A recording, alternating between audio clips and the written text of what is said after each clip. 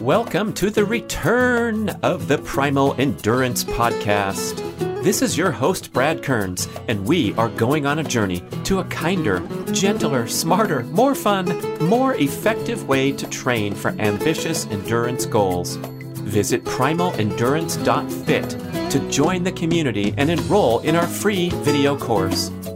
I'm pleased to present B-Rad grass-fed whey protein isolate superfuel, the absolute highest quality, all-natural protein supplement infused with creatine that delivers everything you need to optimize your appetite for fat loss, recover quickly from workouts, and build and maintain lean muscle mass, the single most important attribute for aging gracefully.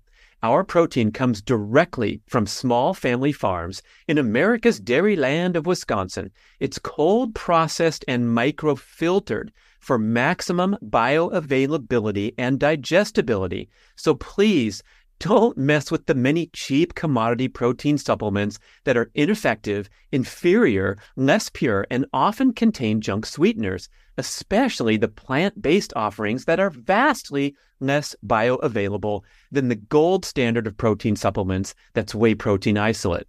Whether you're in your peak athletic years looking to grow and recover, or in the older age groups trying to delay aging and decline, whey and creatine are widely agreed to be the most critical and effective supplements to take for the rest of your life. You can easily stir the superfuel in water or make a delicious smoothie every day. I'm certain that you're going to love the pleasant, light, natural vanilla bean and cocoa bean flavors. So try some on Amazon today. It's a huge hit with dozens of 5-star reviews. Or you can order direct from bradnutrition.com with our buy 3, get 1 free, and make the superfuel a centerpiece of your daily routine.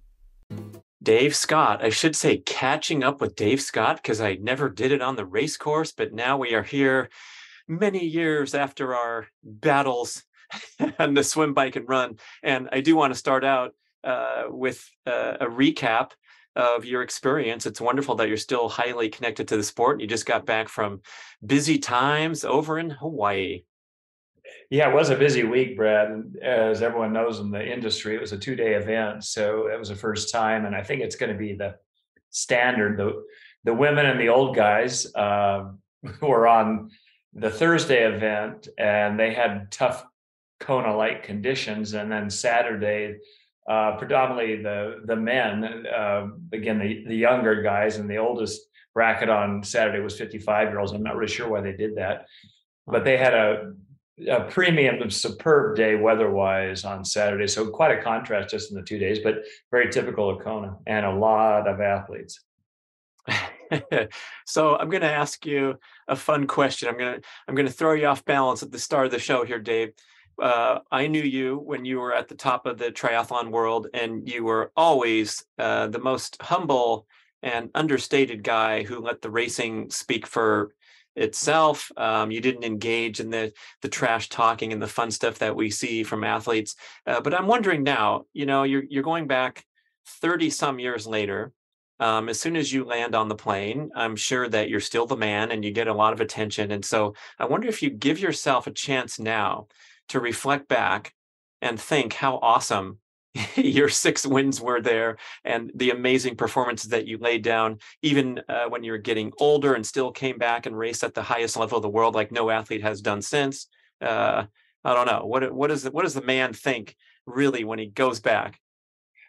It's a big, broad question, and I have to swallow a little humility and humbleness in trying to answer that question, Brad. We do have history in the sport, and reflecting back on that, and obviously I was with Mark Allen a good part of the time for a lot of the events in Ironman week, and our placards are up along the Leahy Drive where you're finishing, and the big banners with your years that you won. And well, I think some people are looking at that. I mean, a lot of the athletes weren't alive then when we were winning, and so I think at the time it's hard to recognize that you have a finite time period when you're racing professionally, as you did. You think you're kind of invincible and you're going to go on each year, and every year you're going to get better. And it's very difficult to sort of accept the accolades and a victory a year at a time. You're always kind of looking ahead, and to a fault. I would always say, well, that was okay. I know I can do better, and I wouldn't really relish the first place victory. And people would say, gee, that was something. I'm always looking ahead, and that is a fault. And I saw that in Christy Wellington as well. Our incredible Ironman champion that had competed in 13 Ironman races and won all 13. She was remarkable, but she never really could pat herself on the back.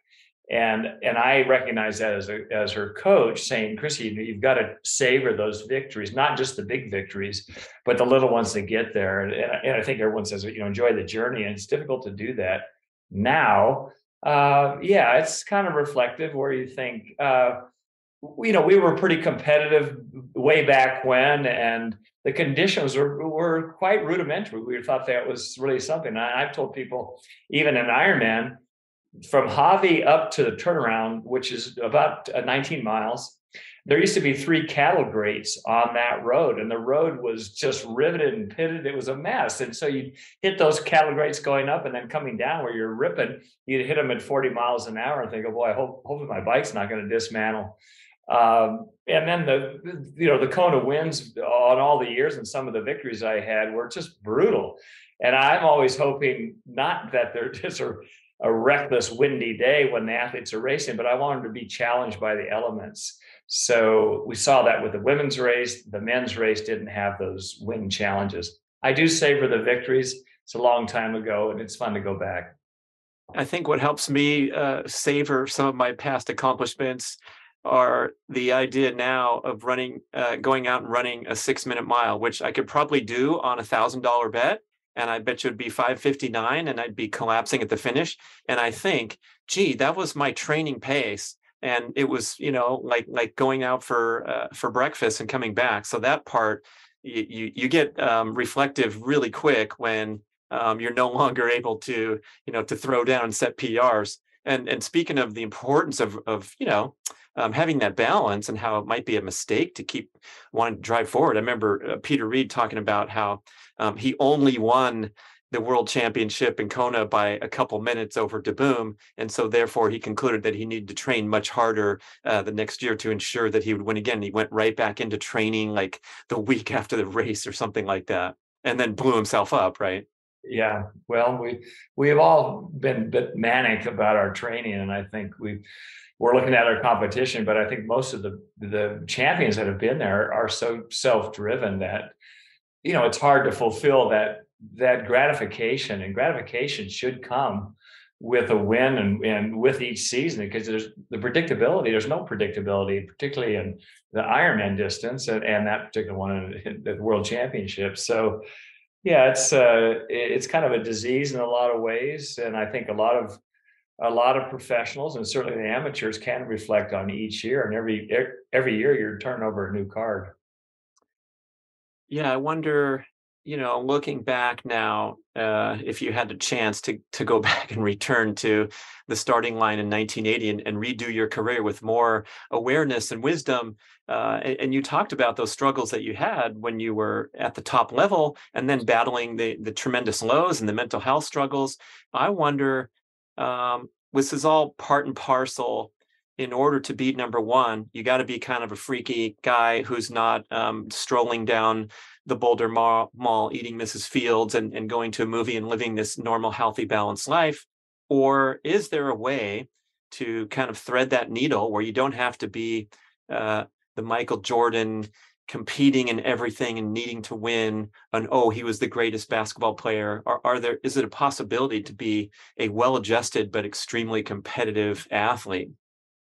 Yeah, I think so, Brad. And I think it's easy to look at athletes that I've coached that seem to have an imbalance, and without using names, I've seen this, and I know from what I've heard with the 2 incredible Norwegian men is that their life is triathlon.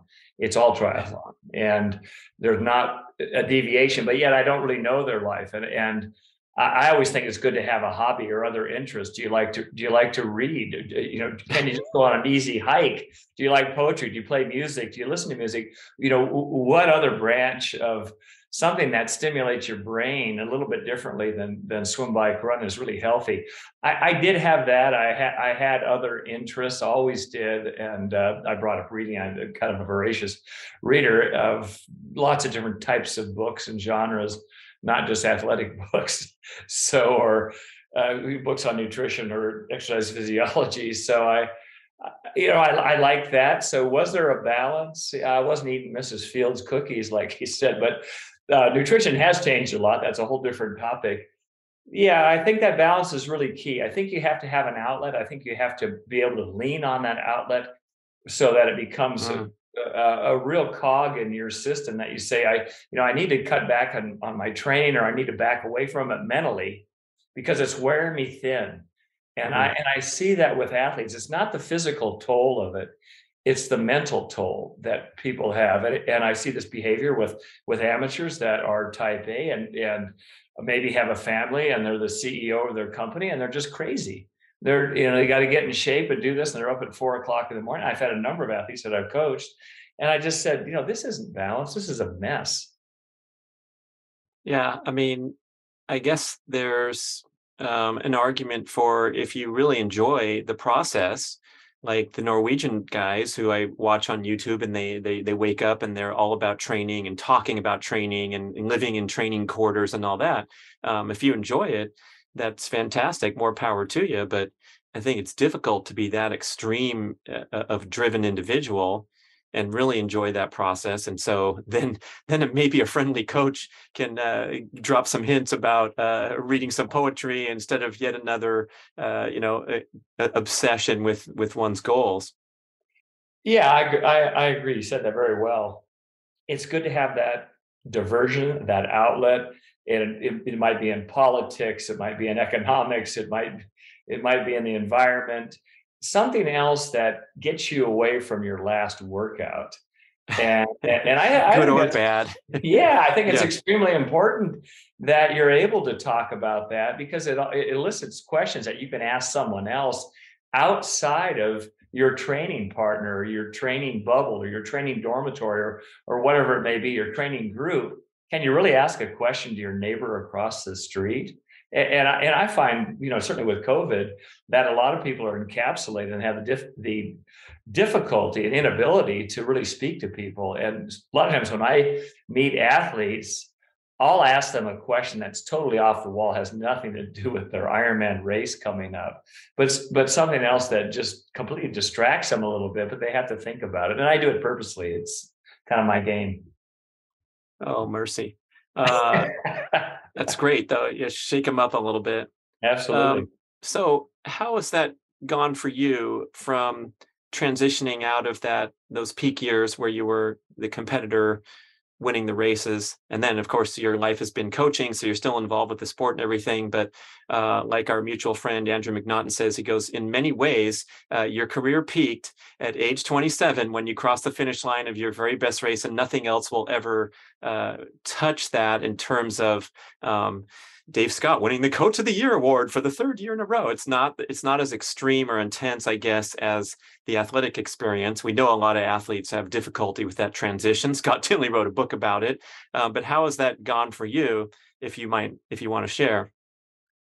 Well, it's gone in waves. To use the same word, the gratification, which Andrew had stated in winning a race, the accolades and the moment that you're doing that, it's just an explosion, and everyone's there and everyone recognizes it.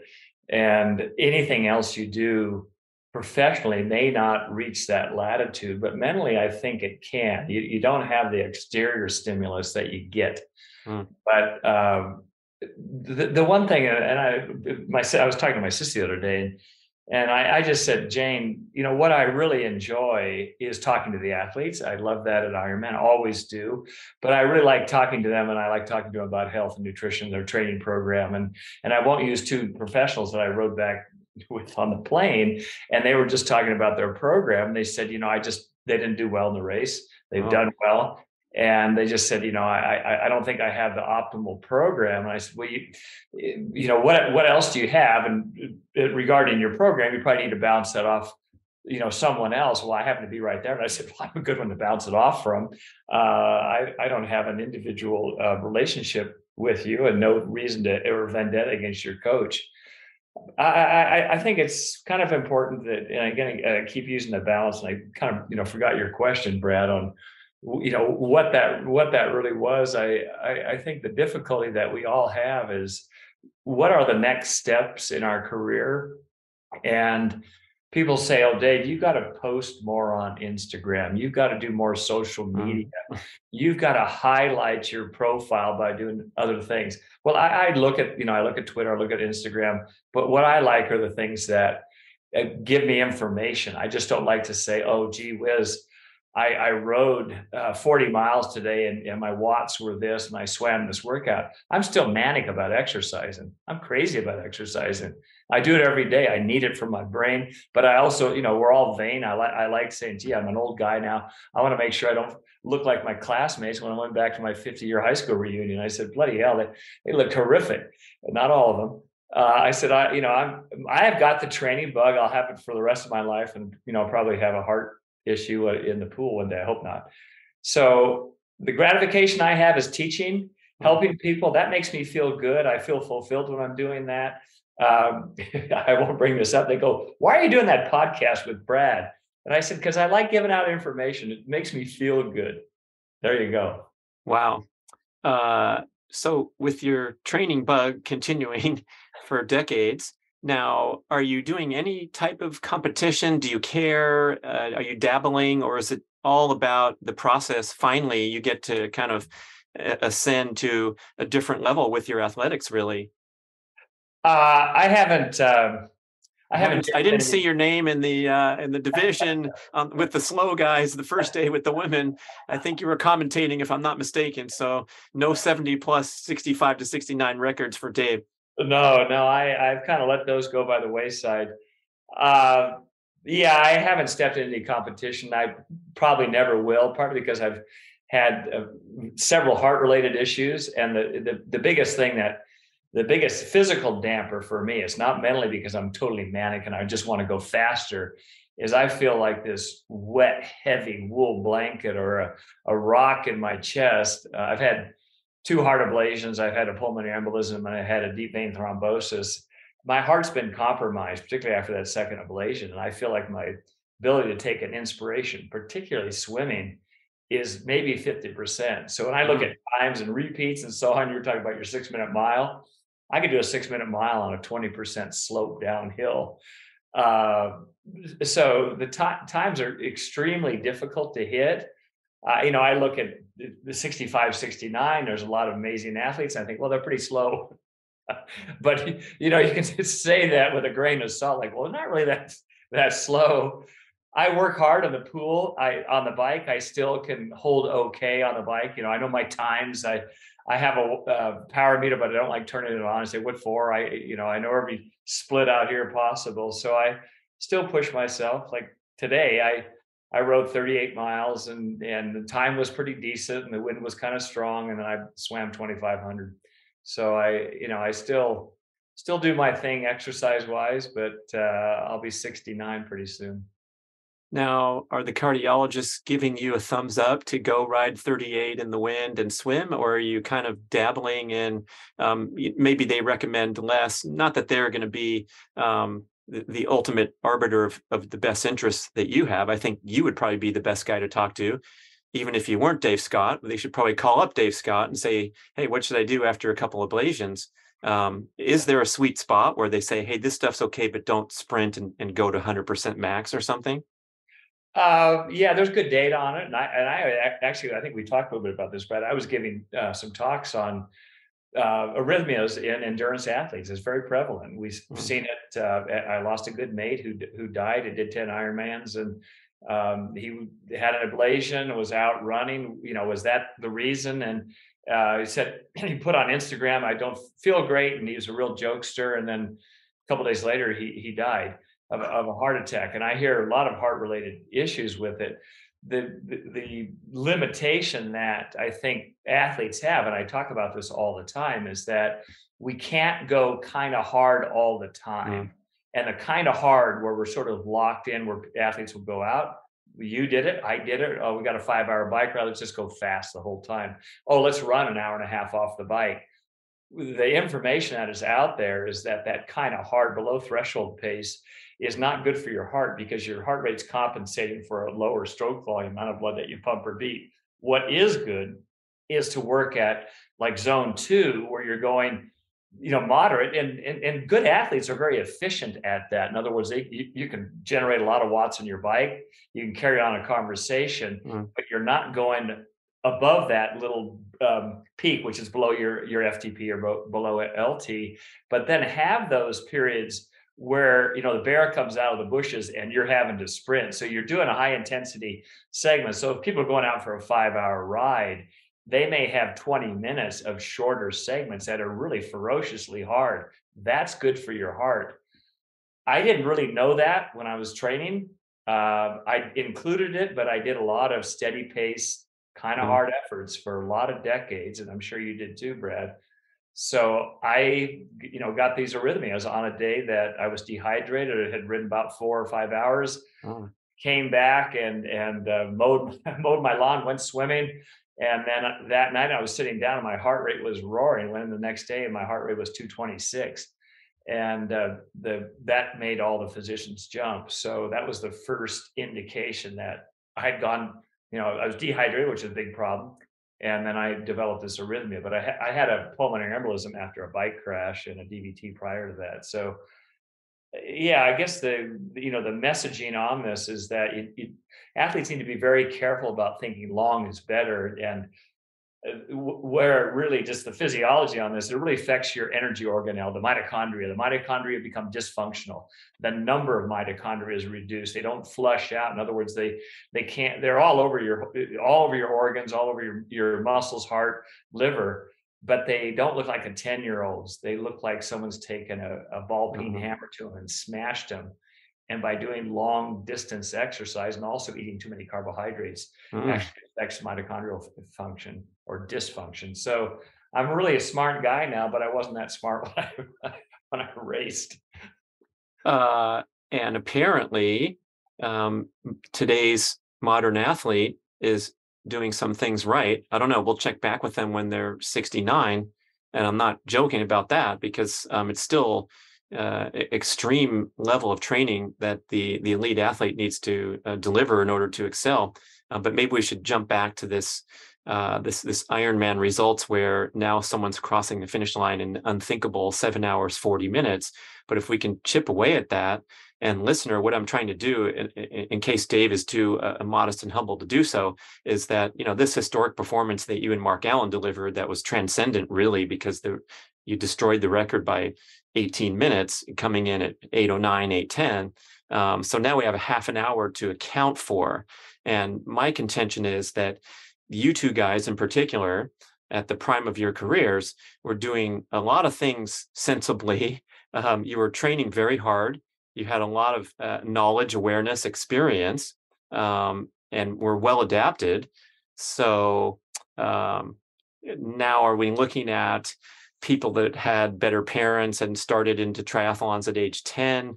I know we have the road surface and the bike, so maybe we could just hit some of all those checkpoints that come up in terms of comparing, contrasting.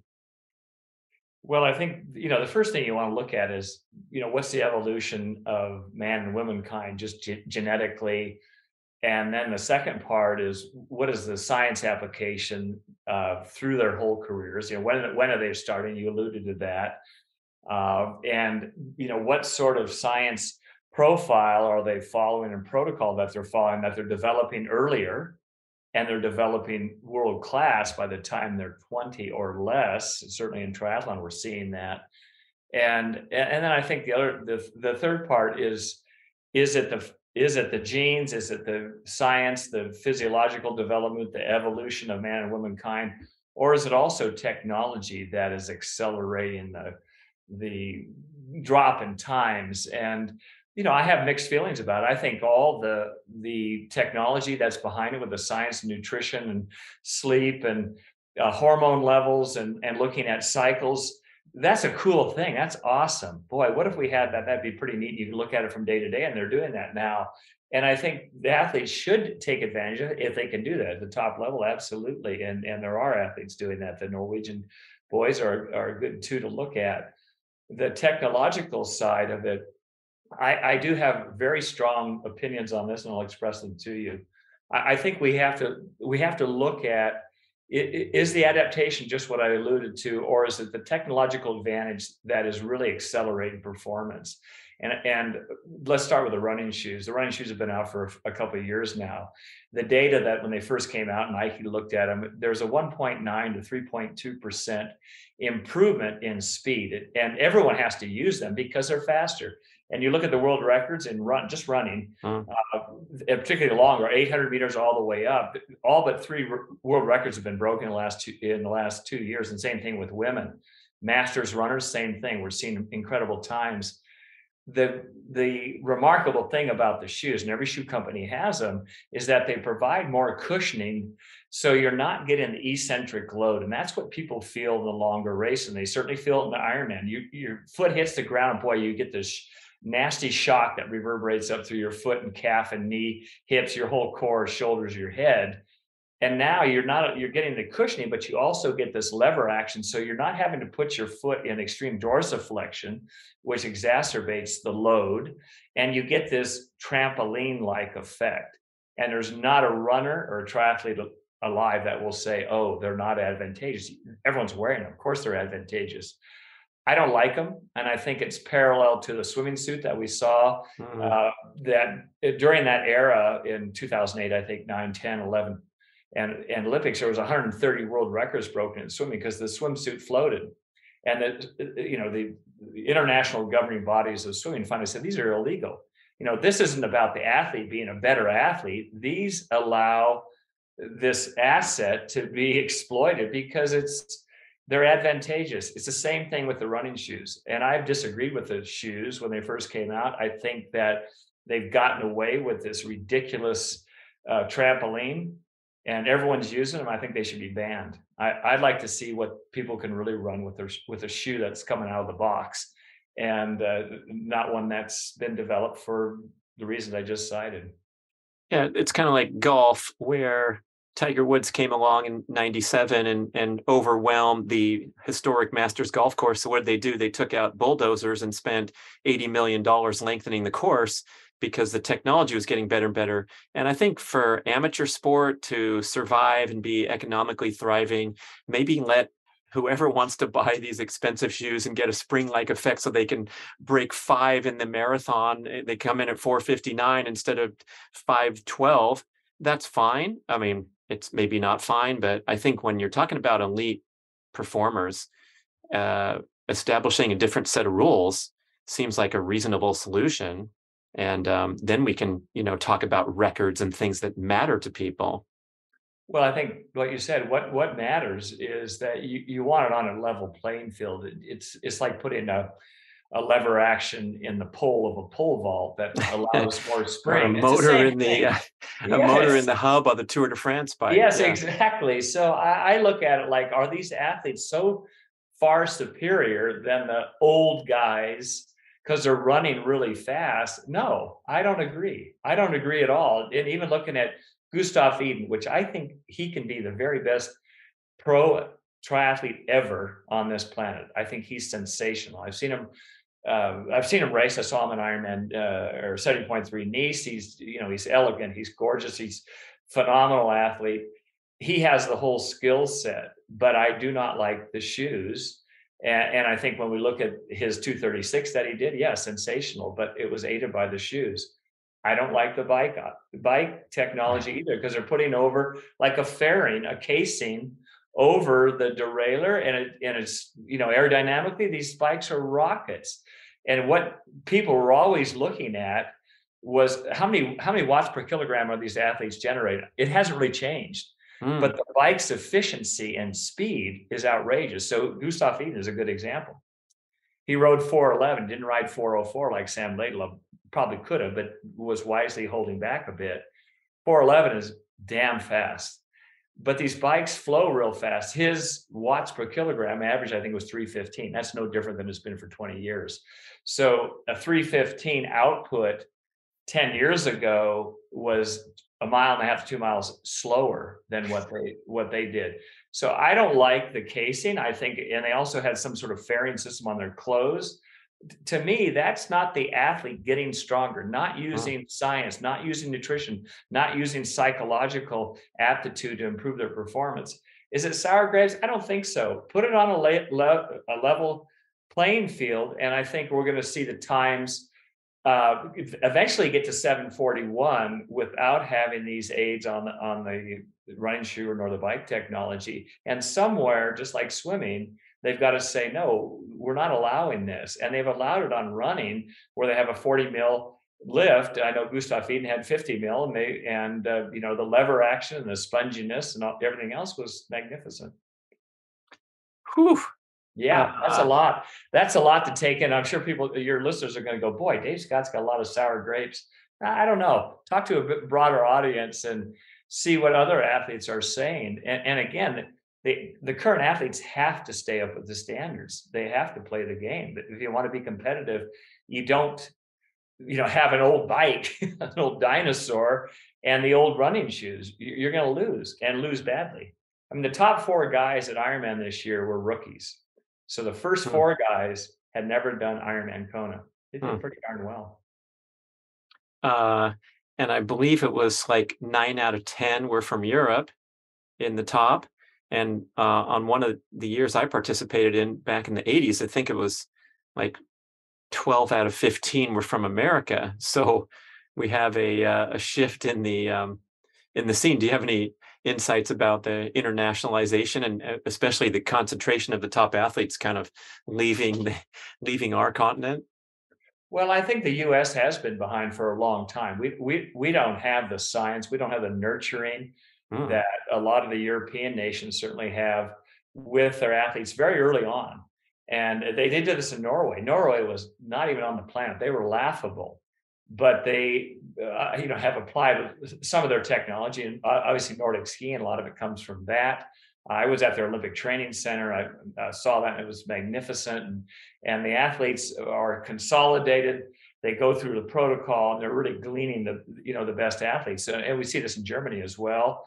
Switzerland has done it for a while. I know in the UK, certainly they've done it in cycling and also swimming. So I think they're developing their athletes a lot earlier on, and therefore we're seeing them at this world-class level and just dominating, and the U.S. is getting left behind.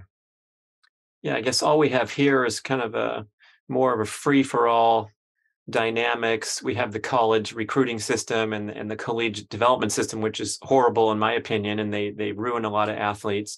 And those are, of course, for individual sports. I don't think the collegiate triathlon scene is still club oriented, and so it's still sort of a fun thing. And I guess you just kind of have to bounce around and get lucky in whatever situation you're in to develop in a multi-sport fashion. Well, Chelsea Sodaro, obviously U.S. She came from, initially she swam when she was in her youth. So she had that background. She's obviously a very solid swimmer and, showed her talents on the bike and then just annihilated everyone on the run. And again, the run times collectively by the women all the way through, because it was a very difficult day, were pretty slow. That comparatively, they didn't shine like the men's times, and that includes the age group times. But she as an American, obviously you can't displace number one. So and I think she came from that swim background as a youth, but she also ran competitively at Cal. And I remember talking to her because I went to school with her mother. And Chelsea Sodaro actually lived in my childhood house on Elmwood Drive in Davis, and her mother lived 2 doors down. So we have a long history. So Marcy, her mother, said, "Hey, will you talk to Chelsea? She's thinking about doing triathlons." Well, I called her. This was years ago, and I said, "Yeah, you ought to do it." Yeah, so that was kind of interesting, and she obviously had the day of her life racing. So you alluded to one, I guess we should call it an innovation, where perhaps today's athlete is a little smarter about going kind of hard, quote unquote, from Dave Scott, and now is maybe more structured with measuring watts. But I guess mainly measuring heart rate would be the main operative variable here, and just being more sensible with your training. Do you see that as a phenomenon? And then do you see anything else, innovation style, where these guys can, for example, get off the bike and run a 29-minute 10K split in 86 degree Fahrenheit in Tokyo to win the gold, and then throw down a 404 bike ride, and then hang in there and run a 240 marathon? Usually the bike leader was always the guy grandstanding and breaking the record, and then trying to break 3 hours so he could remain in the top 10. And now it's just like, what are these guys doing in training? Besides maybe polarizing a little better, or however you want to characterize it? Well, I don't know. It's a hard question to answer, Brad, because I don't know the intricacies of their training program. They're obviously doing a lot of things right, and to develop that top end. I remember even when I started advising Craig Alexander, who was great Olympic distance ITU athlete, kind of at the cusp of ITU, and he had a top end. And I said, you never want to lose that top end. And it's a gift. And I think we're seeing a lot of athletes that have gravitated from the ITU shorter distance, no problem going 70.3. And now we see them step up to Ironman. They're going fast in everything. So I guess, not to reiterate the same issue, is that you don't enhance your mitochondria, your aerobic enzymes, your blood cell volume by going long. And I see a lot of the pros and also amateurs that feel like, gee, if I could just get in those last few longer days at the end of my season, I'm going to go faster. And for most of them, it's a detriment because they're already in good shape. So capillary density doesn't go up. Aerobic enzymes don't go up by doing that big long brick, 2 weeks before the race. Yet you're seeing what has been printed, that Gustav and Christian ran, I don't know, 38K or something that was during Ironman week or a week before. And so people are saying, well, that must be the right thing. I'm saying that they're lucky because they're lucky because I think it's a gross mistake. Was that the right recipe for them? Absolutely not. And how do you refute success? Well, I'm sitting here, well, golly, Dave Scott, what do you know? You don't know anything. These guys went first and third, and Blumenfeld ran that 29 minutes in Tokyo, and he's an amazing athlete, and won Ironman earlier this year. And it's just, they're phenomenal. But does it make any physiological sense to run a marathon or close to a week before you're doing an Ironman race? Absolutely not. And I think, you can, the coach is probably revered because he's had great success, but I think that was a mistake. Besides that, how do you feel about their training? It reminds me of Phil Maffetone said this once. He said, you don't need to train the brain to suffer, but a lot of our training is contemplated to where we need to get a little more confident running off the bike for 26 miles. So I'm going to do one more longer brick. And it's like, no, the brain, if you come and put a gun to my head or your head, you're going to go out and do your 6-minute mile. I'm going to have to go run 20 or something that's beyond my capability now. But it's an interesting insight. And he adds that you don't really need to train the anaerobic muscle fibers to any long duration or frequency, because they're fast and explosive by nature. So that leaves nurturing the aerobic system. And, at a certain point, the long stuff, although I should ask you, is there some disagreement here where another coach might contend that you need to go beyond the race distance a bunch of times to optimize? Yeah, I don't agree with the statement that you just said about with Phil Maffetone and just doing aerobic work. There's no way that you can develop those, particularly fast twitch 2A muscle fibers. You've got to activate them. They suck up a lot of glycogen if you're not doing it. They have a high fatigability rate. They have a high contractile rate, about 5 times a slow twitch. And some people genetically have a higher predisposition of those fast twitch 2A. But if you're not doing them and just going out and going long, slow, easy, that, no one's going to get faster doing that. So I know that the implication of what Phil said and what you just said didn't follow that. So you have to do some of the higher end stuff. We know that is a huge feedback loop for your physiology. It's good for aging.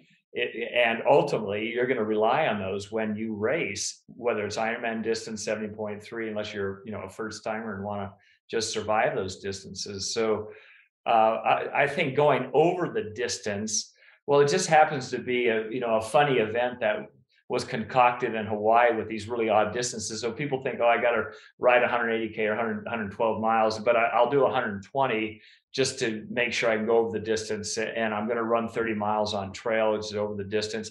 I think that's fine in the early part of the year, and you don't do it every weekend, but it's also, as you may have alluded to, you're kind of saying, you're satiating your brain, saying, oh, I can do that. I've just done the distance, or I've done it a couple of times. Where people get in trouble is when they get fit.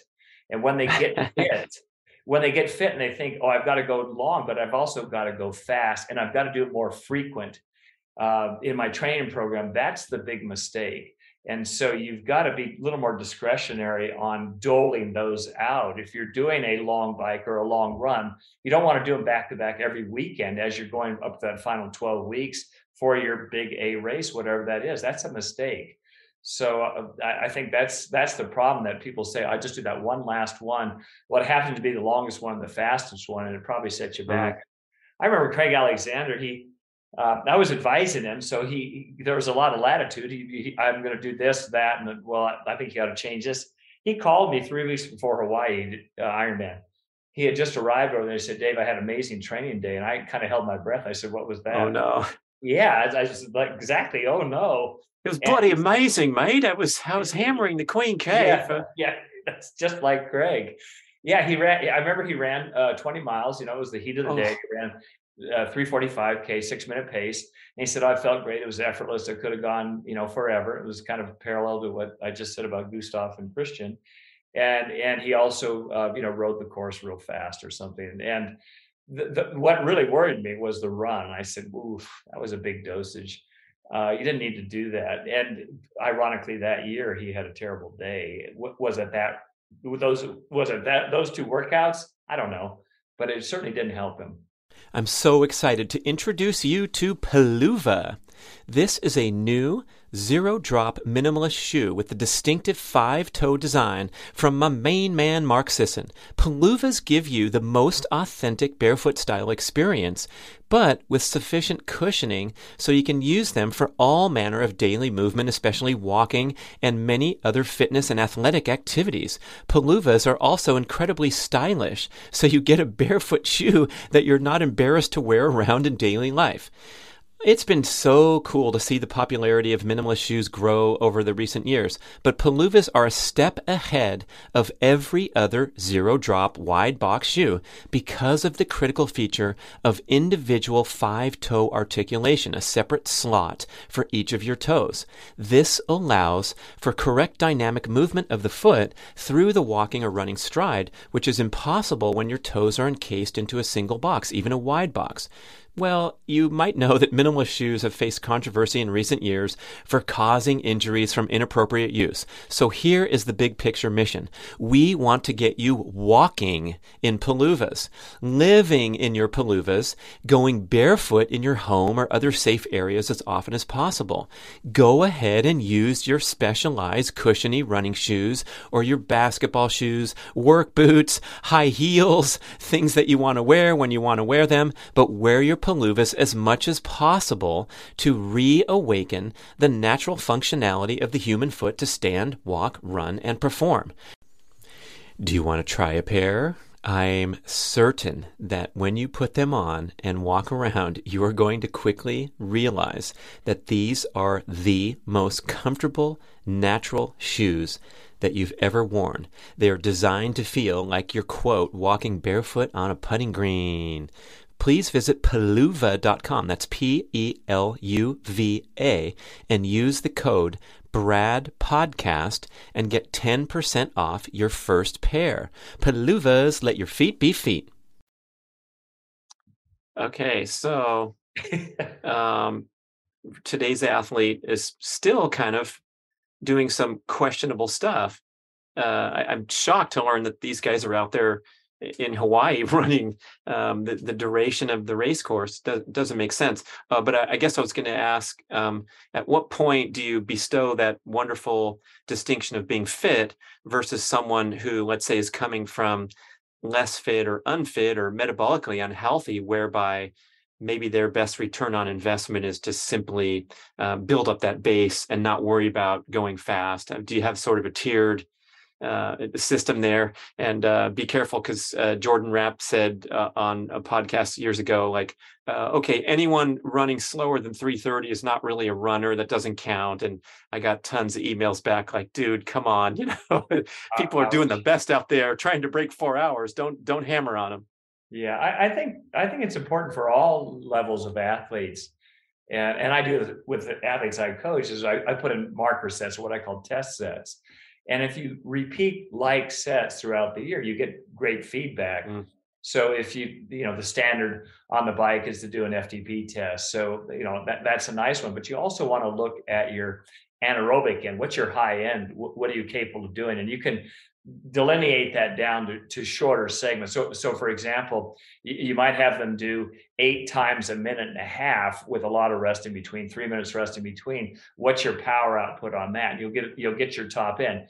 The VO2 is the sort of in between that. So you can do a VO2 set, and that might be 6 times 4 minutes. What's your output on that? And then on the other slower end is, what's your aerobic economy? What watts are you pushing at your level 2, and you're going 3 hours sort of steady pace conversation? What is that? So those kind of 4 ranges, those aren't all the energy systems, but you got your really fast end, you got VO2, and you've got LT or FTP, and then your aerobic end. It's good to look at those so that you actually have some sort of data, or intuitively, you don't want to look at it. You should have pretty good insight on what you're doing. But if you're actually using the metrics, you can kind of measure that. So you're not just, throwing feathers in the wind when you go into a race and say, gee, I hope I have a good day. Everyone wants to say, gee, I'm going to have a great day. I don't know how good it's going to be, because I know that I'm fit. And my fitness has gone up. So it doesn't matter if someone's doing a 15-hour Ironman, you still implement those variables. And Jordan Rapp saying that statement, that has no correlation to someone who runs a 5-hour marathon, but they get down to a 4:40. And their top end is X. So everything is kind of measurable and transfers to all levels. Yeah, it's nice to remember that it's relative too. So when we see Kipchoge going for a quote unquote easy run, I believe his easy day is like 18 miles at altitude at a 6-minute pace.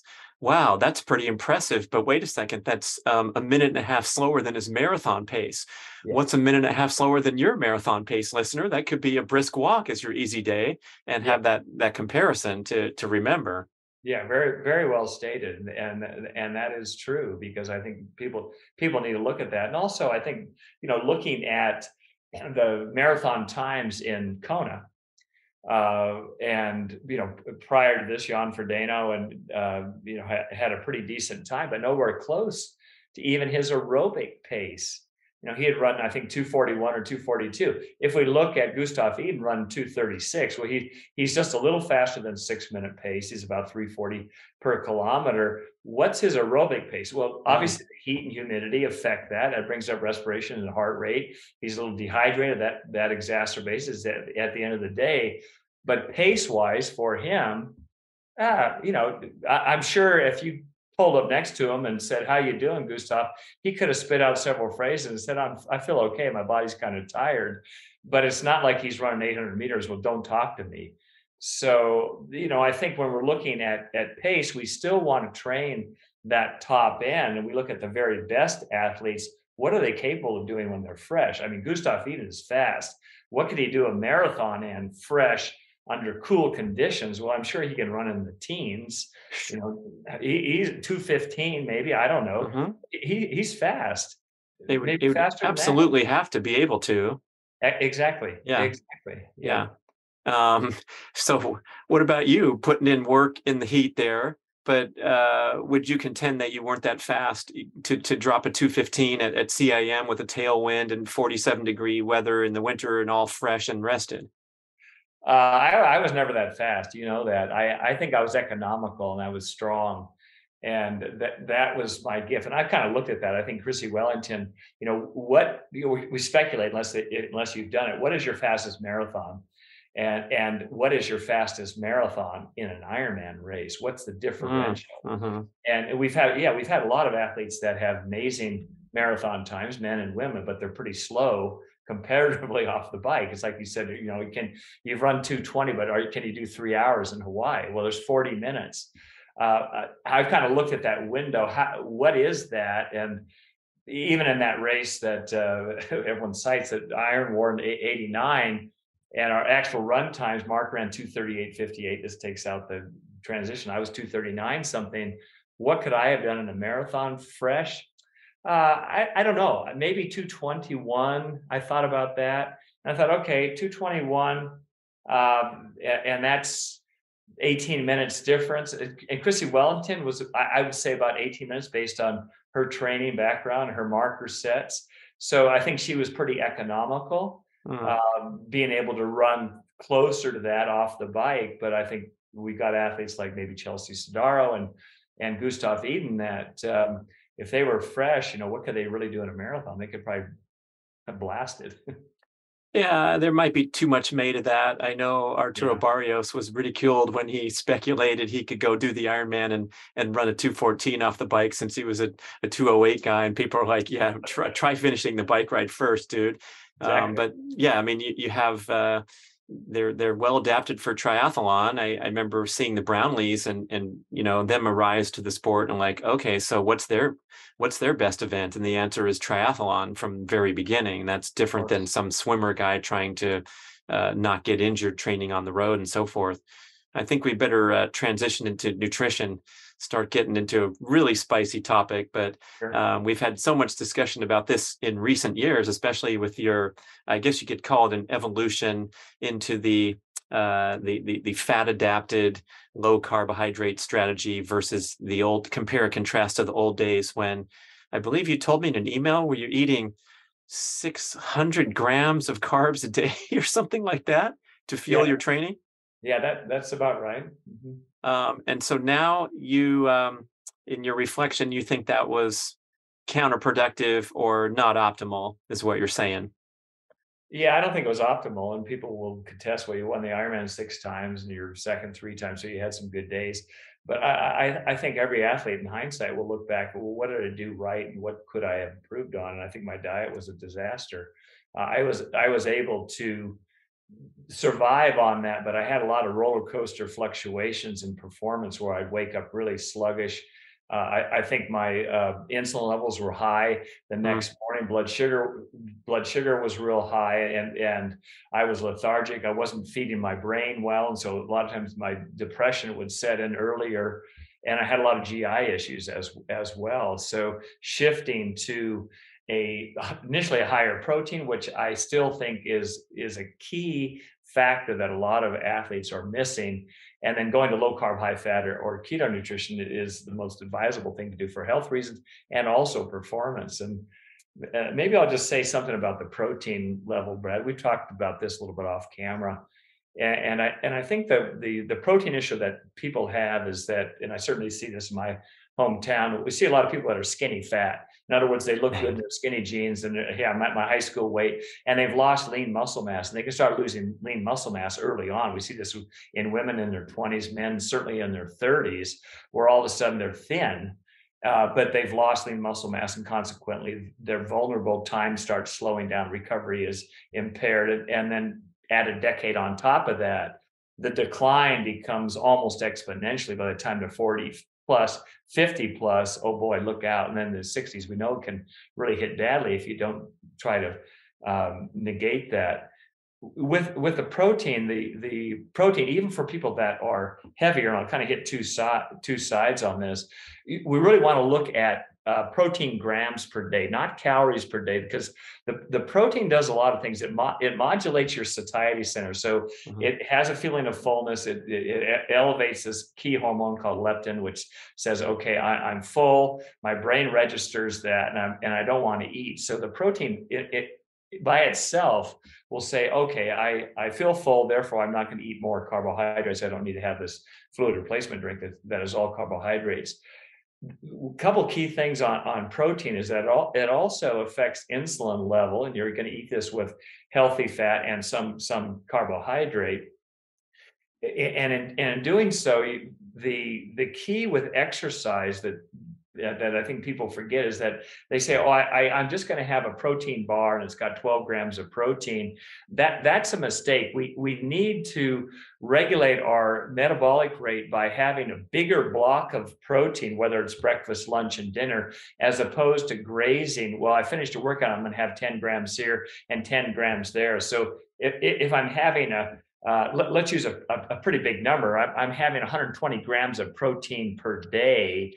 And if I spread that out and I have 10 grams, 10 grams, 10 grams, 10 grams times 12, and I have something at night, you don't get the your liver responds to the protein that you're taking in, and it's going to be pushed to your kidney, and you're going to the byproduct is nitrogen or urea, but it doesn't help muscle synthesis. In other words, you're not going to develop the muscle by spreading that out. You're better off eating a bigger block. And for most people, with the exception of very lightweight women, but not kids, we need about 20 grams of protein at least minimum at a meal. So we don't want to spread it out. We need around 20 to start with. Can you have too much protein?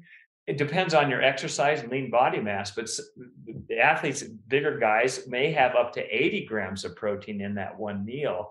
That's okay, but it's key to have this window, and 20 to 60 is kind of the range that everyone should have at one sitting, and not parlay that out a little bit. And you don't get the big insulin response, and then blood glucose follows that after that typically. So when athletes are kind of grazing all day long, not a good idea. It's just not enough protein to start with important homeostatic functions like building and maintaining lean muscle mass, because you just had a little bite and crappy source of protein in the case of a manufactured bar. But that's what you're saying about concentrating it in robust meals. Yes, yeah, that's exactly right. Kids can get away with it because they're lower in body weight, their lean muscle mass is lower, and they can graze, and they're growing, so they can have a protein bar after a soccer match. That will enhance them. But once they've got, their hormones are rocketing. So once they've gone through puberty and they're in their 20s now, they need to think about having more at each of the meals. And I think this is a big problem with a lot of endurance athletes, is that they kind of portion it out. They think, well, I'm going to have less now, and therefore I'm going to maintain my lean look, my skinny jeans look, but they're not really repairing and recovering like they could. And I see this with, I know we talked about this before, there's a lot of good data on time restricted eating, and having a bigger window of time where you finish dinner and then you're not going to eat the next day, and you're going to exercise and you're going to burn free fatty acids. I forewarn athletes, if you've had a hard day the day before and you're thinking, oh, I'm going to have a 14-hour window, which I'm a big advocate of, you don't want to do that. You want to have breakfast in the morning, and you've got to start off with your protein amount that I just mentioned, so that you don't start burning lean muscle mass. And that issue of sarcopenia, muscle wasting or muscle loss, is very prevalent with endurance athletes, again, early on in 20s, 30s, 40s, 50s, and 60s. So I see a lot of athletes that are injury prone. They look good, but they get slower and slower and slower because they're, I think a big part of the puzzle is they're not having adequate protein and the timing of it. Is it also, do you think, common to miss on your total protein intake? Yeah, I think it's a big problem. I think if you're trying to lose weight, you still want to go to those protein grams that I'm talking about. You set that first. For the athletes that are looking at maintaining muscle protein synthesis, I think should be based on lean body weight, and the good data is about 2.0 grams per kilogram of body weight. So what does that mean? If I have a 154 pound athlete, divide that by 2.2, whatever your weight is in pounds, divided by 2.2, that'll give you kilograms. So 154 pounds is 70 kilograms. The range is between 1.6 to around 2.2. That's where the science shows that we should get this muscle protein synthesis. And so let's use 2. It's easy. So 2 times 70 body weight is 140 grams a day. Or to So if be I, real easy, just how much do you weigh? yeah, And you're going to get somewhere around there because I think most people are not yeah, inputting everything into their meter, right. but that's possibly significantly more than some really clean, health conscious eaters are getting in every day. Yeah, I think it's really key for the endurance athlete, something that hasn't really changed in my philosophy, but I follow the science pretty closely on this, and there's great data on it that a lot of athletes and a lot of people that are trying to lose weight will find that if they do this, and again, because a lot of times it affects your satiety, you don't eat anymore, and it has a higher protein has a higher thermic effect. In other words, it revs up your system. Fat is next, and then carbohydrate is last. And that's why people have a propensity to, oh, I need more carbohydrates. I'm hungry. I got to, and your insulin level goes up, and then you have this elevated insulin, which quite often will drive the blood glucose up, and that's a real inflammatory response. And you gain fat. So the extra sugar, if your liver's not moving it out to the organs, and then your kidney, you develop this visceral fat around the organs, and it's a big problem where you see a lot of lean athletes that you can actually see it. Like, boy, they've got this meat roll around their stomach. It looks like a bowl of jelly mass, and they just eat crap, particularly too many carbohydrates. Well, that's normal and average today. So it's not even most people don't think twice about it. It's just something that happens with aging, but it's a disaster metabolically in so many ways, including the interfering with the sex hormones and sending you on a slippery slope to building up more visceral fat if you do accumulate a little bit for whatever reason. Yeah, I mean, you hit it right on the nose. The people that have that, their testosterone levels and production of human growth hormone go down a lot, and you can really exacerbate that problem by saying, "Gee, I just want that big bowl of Haagen-Dazs and that pie at night before I go to bed," and that elevates cortisol right before you go to bed. You don't want to do that. That lowers your natural production of HGH and testosterone, which helps recovery. So you're better off. Gee, if I could just have protein, maybe a little bit of protein, because it's going to affect my satiety, and I'm Yeah. not going to have a lot, and I'll have a healthy fat with it before I go to bed, as opposed to that big sugary uh, uh, recipe that I just mentioned. So Dave's given us permission to have a protein snack in the evening Just a instead of little, just a little instead of we the pie. good. What about the commentary we hear on the other side, the dangers of excess protein consumption? That was a big talking point, especially with the keto craze, and it's going to knock you out of ketosis because it has some insulin stimulating effects. And now a lot of experts, at least that I follow, are strongly countering this. I love Rob Wolf's epic one-liner on the topic when he says, if you want to live longer, lift more weights and eat more protein, and opening up this idea that maybe we were misinformed. And then secondly, before I let you answer the question, I'm going to give part answer is like, it's pretty hard to overstuff yourself on eggs and steak versus regretting that Haagen-Dazs and that Hostess pie. Yeah, you hit it on the nose, Brad, and that's very true. And I think the misinformation that has been kind of doled out, and unfortunately doesn't follow all the science, is that if I have way too much protein and only protein in the morning, I come off a time restricted eating pattern, you can get a huge insulin response. But for example, in the morning, and I get this question, I'm sure you do as well, what should I eat in the morning? Well, it really depends. It's contingent on what your normal eating plan is, whether you're carbohydrate adapted or you're low carb or you're keto or somewhere in between that. And then what your exercise routine was the day before, and when you finish dinner. So, trying to answer those questions, high intensity exercise or big volume the day before. In other words, you had a hearty workout, you finished dinner fairly early, and now there's this window of maybe 12 hours. You should eat in the morning, and it should be protein.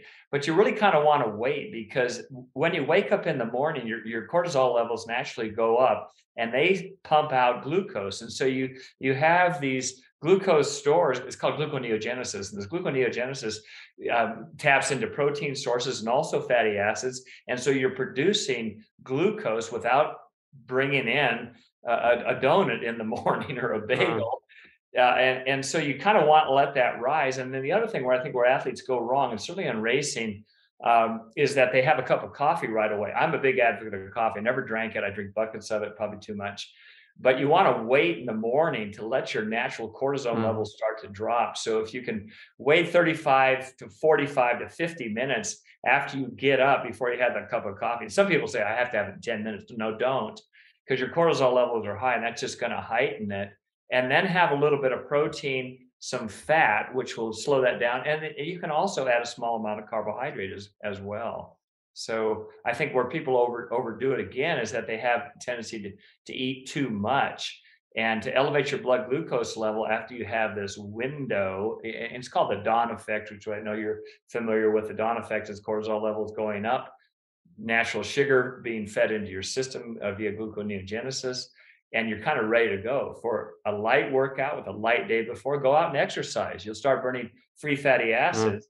That's a good thing. You're not going to burn lean muscle mass and then have your meal after that. I think I wrote you that I've been experimenting with different strategies lately, and I'm wondering what you think about Jay Feldman's recommendation, I guess you could call it, where if you do give yourself some nutritious carbohydrates sometime in the morning, and you're going to intervene with that gluconeogenesis, which is arguably a stress mechanism. And in the big picture, when you're trying to recover from a big workout or prepare for a busy, hectic, stressful day with workouts and things on the schedule, could that be a winning strategy for a metabolically healthy athlete? Yeah, I think it's not a zero carbohydrate. And I'm not an advocate of that. So even if you combine some protein and fat, quite often it has a couple grams of carbohydrate. I mean, if you're a milk eater and you have whole fat plain yogurt, and then you add some nuts to it, even macadamia nuts were about 90% fat. They have a very small amount of carbohydrate. That's not a great example. You add coconut to it, which is a fruit, coconut shavings, or then all of a sudden you're starting to add carbohydrates. If you want to add a healthy fruit to it, a lot of people say, "Well, I really like blueberries; they're really flavorful." But they're high in fructose. You don't add a lot of them. Raspberries are less. Blackberries are less than that. I mean, generally the berries are fairly good. So yes, I agree that you can add the carbohydrates, and I think even people that are looking at keto nutrition, if they're actually measuring their ketones, they're not void of carbohydrates. I mean, you're eating a lot of healthy cruciferous and leafy green vegetables throughout the day. And a lot of people will be in ketosis and be able to go back in that with 100 to 130 grams of protein or carbohydrates a day, not 600 like you talked about, which I used to have. And that was a lot of bad ones. Okay, so there's a sweet spot for many people, including you, somewhere between 600 at the extreme training level of the old days, and then in the, I guess you could call it the ketogenic framework, where we're deliberately watching those grams of carbs in order to kick into purported health benefits. So, how do we wrestle with this somewhat controversial topic these days? Well, I don't think it's really controversial. I think a lot of people just don't really know about it. And I think when people initially, if they want to go to keto nutrition, they've got to kind of flush their system. And you're very versed on this area. So it may take a couple of weeks initially just to flush out the glucose from all your organs. And Mm. sometimes people feel sluggish during that time. The last adaptive phase of ketone nutrition is your muscle glycogen and liver glycogen will go up with a high healthy fat, moderate protein, and low carbohydrate. And there's a lot of great studies on this. One called the FAST study that was done. They were surprised. They said, "Wow, we're seeing glycogen resynthesis on this keto diet. This is great news for people that are really staunch believers in it. That you don't need to fuel yourself with carbohydrates." And this is a problem before races where people are carbohydrate loading, which is sort of passe. So I think maybe just to reiterate that you're not void of carbohydrates on low carb, high fat, and being an athlete or keto. You're eating carbohydrates, but you need to eat healthy ones, the ones that have fiber. I mentioned the sort of the package of these. I send out a list, and I actually put this on a slide in talks that I do. I said, how many have had these? And I'll put fruits and vegetables and proportionally, and it was like 200 choices. It's not really, I can only eat Brussels sprouts and celery and kale. No, so it's much broader than that. So what do you think about the elite athletes performing today? Have they locked into advanced dietary strategies, or we still have a long way to go? And not just in triathlon scene, but I'm wondering across the many sports, especially the ones that are dependent on your dietary strategy. I think the dietary strategy is still a mess. I think maybe you said, is there confusion on this? I think there's ignorance. And so people are sort of locked in on, oh, I need this. And I hear this all the time. Many athletes, oh, I had GI distress. I'm taking in 70 to 90 grams of carbohydrate an hour on the bike. And I vomiting. I'm hitting the porta potties on the run. I couldn't have anything on the run. I hear this over and over and over again. Do you do this in train? No, I have way, way, way less. And I said, well, you answered it without me trying to, pour any medicine down your throat. Too much too soon is a big, big, big problem. And I think the notion that carbohydrates are the only form of energy is a real misnomer. And if you can access free fatty acids, that's huge. And the other area that is, and I won't mention the company, that is saying, oh, elevate your blood glucose, keep your blood glucose really high. Wear that glucose monitor. I think that's helpful. But driving your blood glucose doesn't allow you to go faster, and it cuts off that fat oxidation switch. So anytime you're pumping in glucose when you're training or racing, you've got to burn that off before you access free fatty acids or access even protein to start breaking that down. Most of the time, that's going to cause water to go to your GI tract. You're going to try to diffuse this. You can only transport, and your blood system can only hold a very small amount. So when we're seeing these really high elevated, he got his blood glucose higher, therefore he's faster, that's a bunch of crap. I've never heard of that, Dave. You say there's some company promoting a nutrition or... Yeah, and I talked to this company, and they've done very well at marketing this falsehood about Super Sapiens. So Super Sapiens has promoted high glucose levels and keep glucose really high, and so is eating this. And they've even put out old data. When I was in school and studying exercise physiology, there's been studies, the body can handle 90 grams of carbohydrates. That's 360 calories of carbohydrates per hour. Well, I still have athletes doing this. I had an Australian athlete. He said, I had 70 grams of calories an hour. I got out of the water and started, judiciously taking this in. And I said, how did you feel? Bloated, gas, vomited. Well, plus it might not be, if you do it for 4 hours, maybe you could manage, but if you're riding the bike in 6.5 and then running in 5 hours, that's, exponentially more carbs coming down the pipe. Well, it's just, you're working against gravity running, so it catches up to everyone. They're probably not burning anything on the bike. They're just burning their stores that they have because they just fully load their system. Nothing is moving. Their butt's not moving from their bike seat. And all of a sudden they feel a little bit nauseous at the tail end of their bike. They've got too much. And then the first steps on the run, whammo, they feel ill. And it's so common that more is better, and it's really a mistake. And it's a mistake in the morning where people try to load up before the race. And I heard this with many pros. Oh, I got to take more because it's an Ironman race. I need more calories on board. And it's wow, what a falsehood that is. So your question, is the science there? Yes, the science is there. Are people listening? No. Is the information getting disseminated so that people are more knowledgeable? Maybe a little bit, but not great. So that, I guess, that leaves one question for me. Like at the end of a tough training day, would you see a justification to going and trying to maximize intake of all the macronutrients from nutritious sources in the name of recovery, as opposed to, let's say, watching one's carbs again, even after they burned a bunch of energy? There's been data on looking at this window of opportunity post-exercise. I got to refuel. I just did this really hard workout. And the one thing on muscle protein synthesis is that for a conditioned athlete, you can really wait on this window before you actually refuel yourself. And again, you start with grams of protein to start with. If you're doing you're a triathlete and you're doing a brick, or you're a runner and you're doing a strength session and a run session, not necessarily in that order, or any sort of dual activity session, that window afterwards, your master hormone's insulin. So insulin responds to food when you put it in.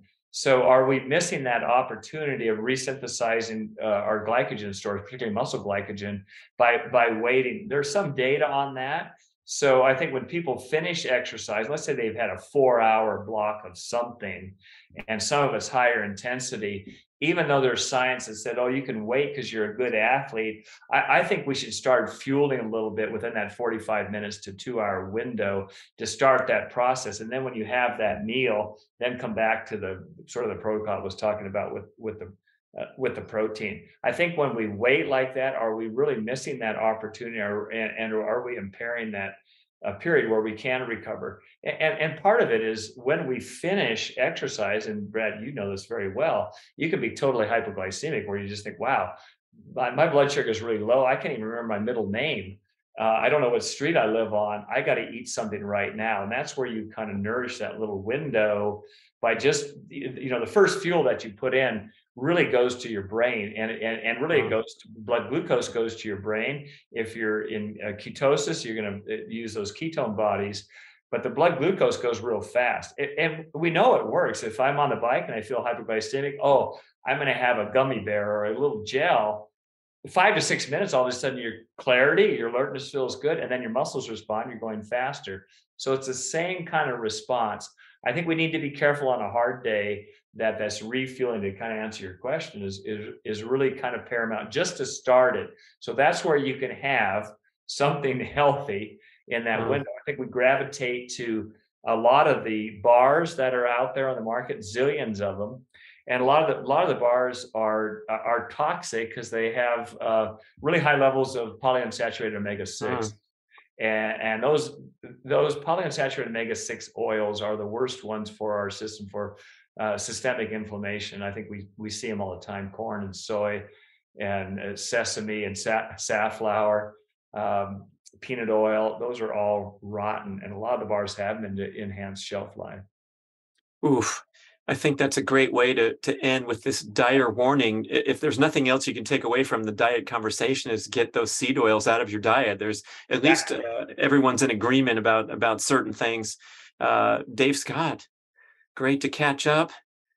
Thank you, Brad. Well, you're very thorough. You're very thorough. We covered a lot of topics. I don't know if we're very thorough on my response, but that's what we do. We hammer through everything, and tell us how we can connect with you and learn about the great training offerings and the retreats and all that great stuff you're doing.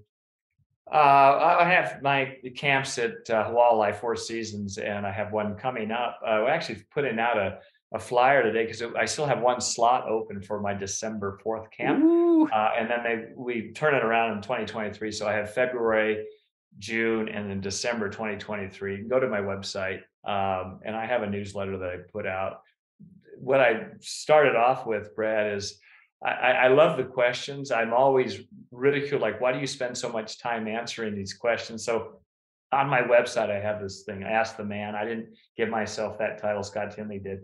And so people send me questions on all sorts of things, and sometimes I do videos on them or answers. And the educational part has always been the intrigue for me, and it's never static. It's always evolving and revolving, and I think that part, I've never lost the desire to help athletes and to understand more. So you can get a hold of me on that website. There's a Dave Scott who's a musician, there's a felon, and then there's me. So you can find me. We can find you. Thank you for listening, everybody. Thank you, Dave. Greetings, my fitness-minded listeners. I want to acquaint you with the Primal Fitness Expert Certification Program, the most comprehensive home study multimedia fitness education course in the world. If you want to enhance your personal knowledge of all aspects of leading a healthy, active, fit lifestyle, this total immersion course will be life-changing. I'm the lead instructor and author of the course, and we have 14 chapters of extensive written content with over 100 accompanying videos covering topics such as general everyday movement, including micro workouts and dynamic workstation tips, the full experience of gym-based strength training in all the different modalities, a complete presentation on all aspects of sprinting, both running and low impact options, an assortment of high-intensity interval training and high-intensity repeat training strategies, a detailed education on the principles and practical application of aerobic endurance training, and extensive commentary, the most you will find in any publication, on all aspects and symptoms of overtraining and burnout. We even have fascinating peripheral topics like integrating nasal diaphragmatic breathing, dynamic stretching, injury prevention, and developing a peak performance mindset. It's really something, this course. We went all out for over 2 years with a great team to develop this amazing home-based fitness education for you. And you get one-on-one expert email support and private Facebook group connection throughout your studies to ensure that you absorb everything optimally and you pass your series of exams and get certified. So go to primalhealthcoach.com/Brad to enjoy a very special limited time. And I'm not kidding. This is a big time discount just for you. 25% off your tuition. A fantastic premium offer at primalhealthcoach.com/Brad for the most comprehensive fitness course you can ever find. I hope you enjoyed this episode and encourage you to check out the Primal Endurance Mastery course at primalendurance.fit. This is the ultimate online educational experience where you can learn from the world's great coaches and trainers, diet, peak performance, and recovery experts, as well as lengthy one-on-one interviews from several of the greatest endurance athletes of all time, not published anywhere else. It's a major educational experience with hundreds of videos, but you can get free access to a mini course with an ebook summary of the Primal Endurance approach and 9 step-by-step videos on how to become a Primal Endurance athlete. This mini course will help you develop a strong basic understanding of this all-encompassing approach to endurance training that includes primal-aligned eating to escape carbohydrate dependency and enhance fat metabolism, building an aerobic base with comfortably paced workouts, strategically introducing high-intensity strength and sprint workouts, emphasizing rest, recovery, and annual periodization, and finally, cultivating an intuitive approach to training instead of the usual robotic approach of fixed weekly workout schedules. Just head over to primalendurance.fit and learn all about the course and how we can help you go faster and preserve your health while you're at it.